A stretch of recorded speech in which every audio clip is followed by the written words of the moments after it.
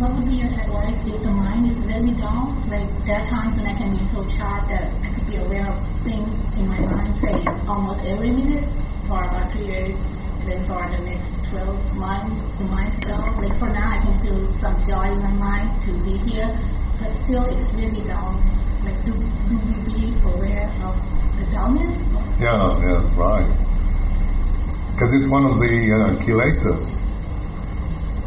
And also we don't want it. Notice, observe the desire to get rid of it. Because, we don't like that feeling of being confused or dull or sleepy or restless. We don't like that. And so there's a lot of, like Whipple would not desire to get rid of it. Because I used to want to, I like to get samadhi and feel concentrated, and then I get into these very dull samadhi states. I just sit there, and it was some kind of samadhi, but it certainly wasn't bright. It was dull, but it wasn't so bad. I thought maybe nirvana is just like this. It's dull. Maybe I've attained nirvana. I certainly don't feel very.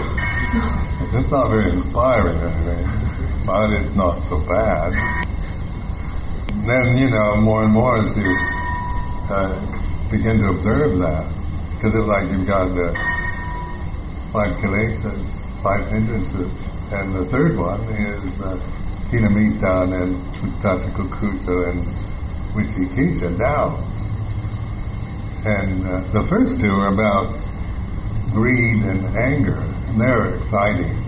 Like feeling angry is a very exciting emotion. I used to be the kind, because I was idealistic, indignation. I love to feel angry about the injustices of the world. And I could really get a lot of energy out of that. I was used to, in Berkeley, go around, protesting against unfairness in the society. And so that also is a form of aversion.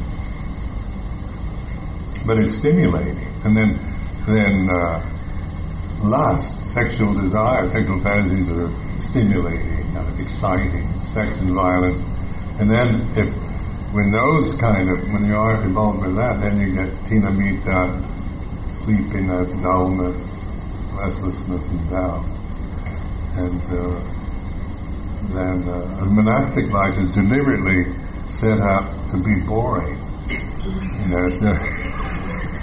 We're not trying to seek excitement or adventure, monotonous chanting and routine and containment of action and speech. And so it's not because we're averse to the sensual world, but it's a way of helping us to begin to look at things that we wouldn't look at otherwise. And begin to observe mental states that we maybe ignored our whole lives by just seeking excitement or distraction through interesting things or music and romance, adventure. Like cinema, it's all about sex and violence, isn't it? So you have one time somebody brought this video to Amravati in England, and it was very interesting. A video of this man. He's wearing a white suit. He's a white man wearing a white suit, and he was painting a white wall with white paint. It lasted a whole hour before he finished, and you sit there.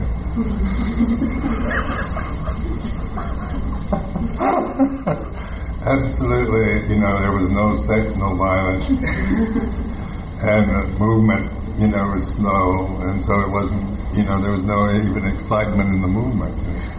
This is the most boring video I've ever seen. But it did fulfill a purpose, a reflection. And you can see, when you go watch a video, you're expecting some kind of action or interest and something to happen, and then nothing, what's happening there is not interesting or exciting. Not even a color, red or anything, just white.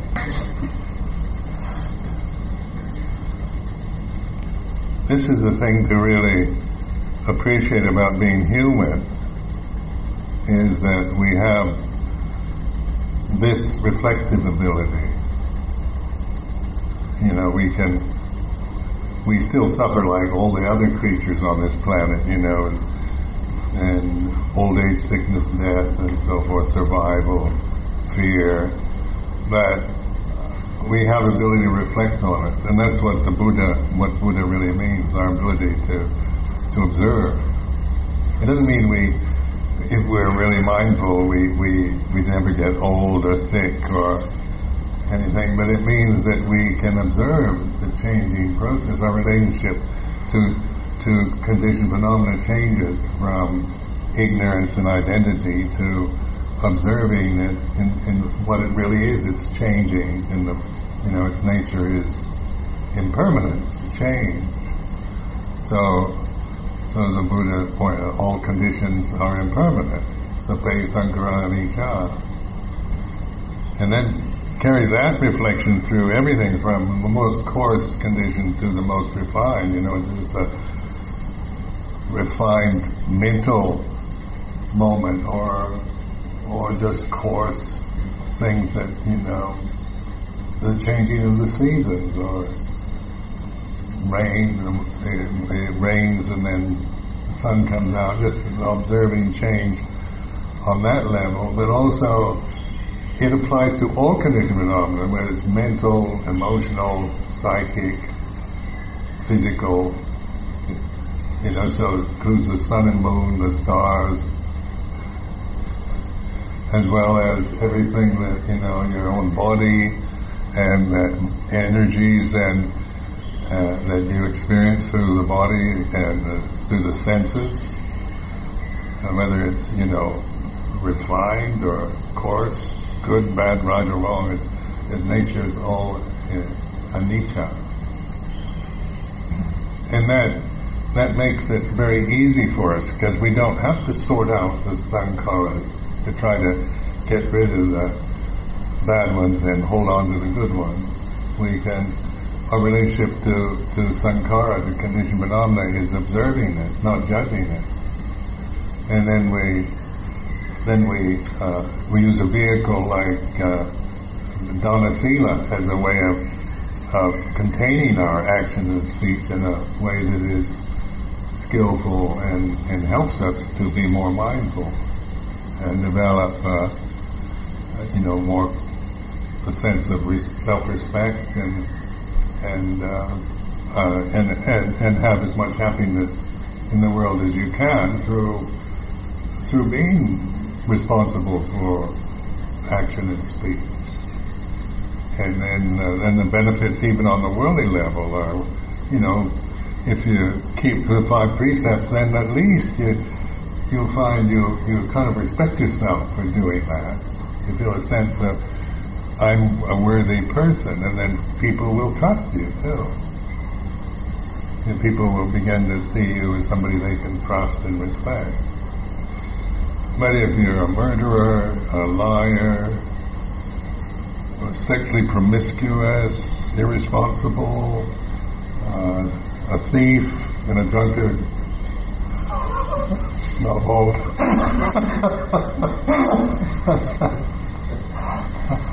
Nobody will respect you, including yourself. And then the misery of that, of just having no self-respect and nobody trusting you. So like in Buddhism, the basis is dana sila, which is it's not like a commandment that Buddha says you have to keep the 5 precepts. It's like giving you this occasion, like to take the 5 precepts. You have to ask 3 times. Monks, we're forbidden to force the 5 precepts on you.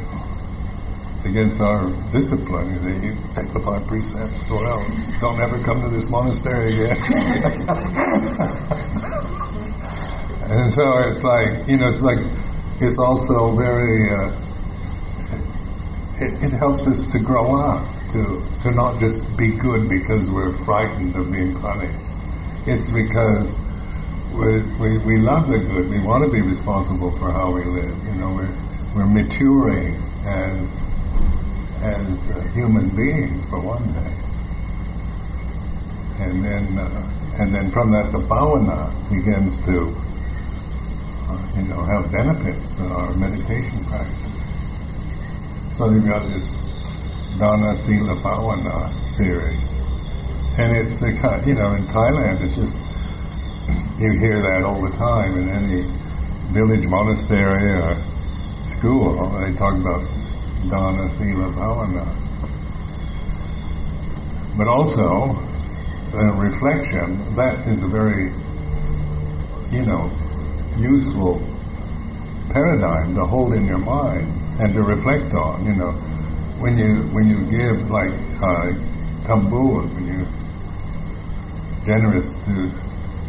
being generous, then also you can reflect on the result of being generous is like this. So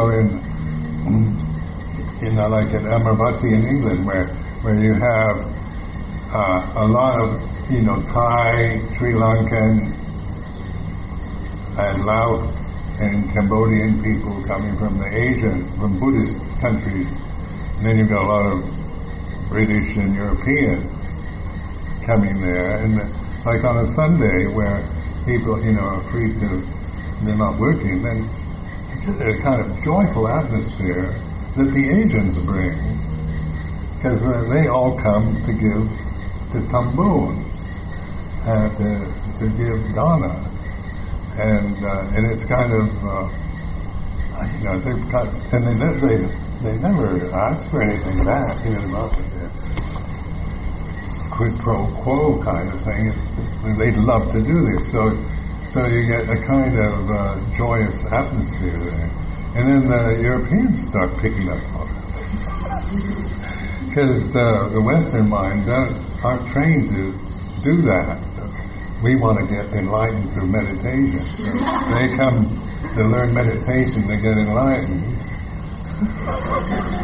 So they're quite diligent in sitting, doing that, going on retreat. But also, that's good. That's not to be criticized. But these 3 levels are equally important. The Dana Sila Bhavana. When I meditate and practice, and I found anger arise easily, and when I know it that it's already arise, it's very strong. I know it, I'm aware of it, but it will stay for some time hours without react, and then later it's gone. It's like completely gone. But at that time, when the anger is there and you're aware and you try to let it go, after that, it's very tiring. So I don't know how to deal with it. ไม่รู้จะทำยังไงค่ะท่าน Well, with that, just sometimes you feel you've got to look at it and do something with it. But letting go of it just means don't make a problem about it. And then, like in meditation, like this happens a lot. Like when I first started meditating, when I was a samanera, and I lived in a monastery in Nong Khai for a year, and the first 3 months, it was like this cow hong practice. You go into kuti and you just stay there, and I didn't talk to anybody or anything, so I was with myself all the time. and I was hoping to be tranquilized, to live in a state of bliss. And but instead, the first 3 months was just anger, unrelenting anger, and it wasn't due to anything in the monastery. I mean, they were treating me very well. It was just, I was 31, and I'd repressed anger in my, from early childhood. You were punished for being angry. My parents were, said it's wrong and you shouldn't be angry and things like that. So I'd learned how to repress it. And then in that particular situation, where you don't have anything to do, and you brought a meal in the morning, and then you don't have any friends to talk, you don't have a telephone or television or anything, you're just by yourself all the time, and have no way to escape, and the repressive techniques don't work anymore. You just have to sit there and let it happen. So actually, that's what I did. I gave up trying to stop it or change it, but just allowed it to arise, because it's like something repressed, and then it starts reaching consciousness. So see that as liberating. You're actually, rather than meditating badly, you're actually purifying it. Like repressed resentments, fears, angers arise, and it's like a cleansing. You're letting them go, so they go away from you. If you try to stop them, then you're repressing them again. So then, it's like the prisoners want to get out of the prison. They're yelling, and then you open the door and they come out, but what you see is just frightening and terrible, so you slam the door on them, then they're locked back in to create more problems. But if you open the prison gate, let the prisoners out, they go away. They don't come back. So look at it more like that.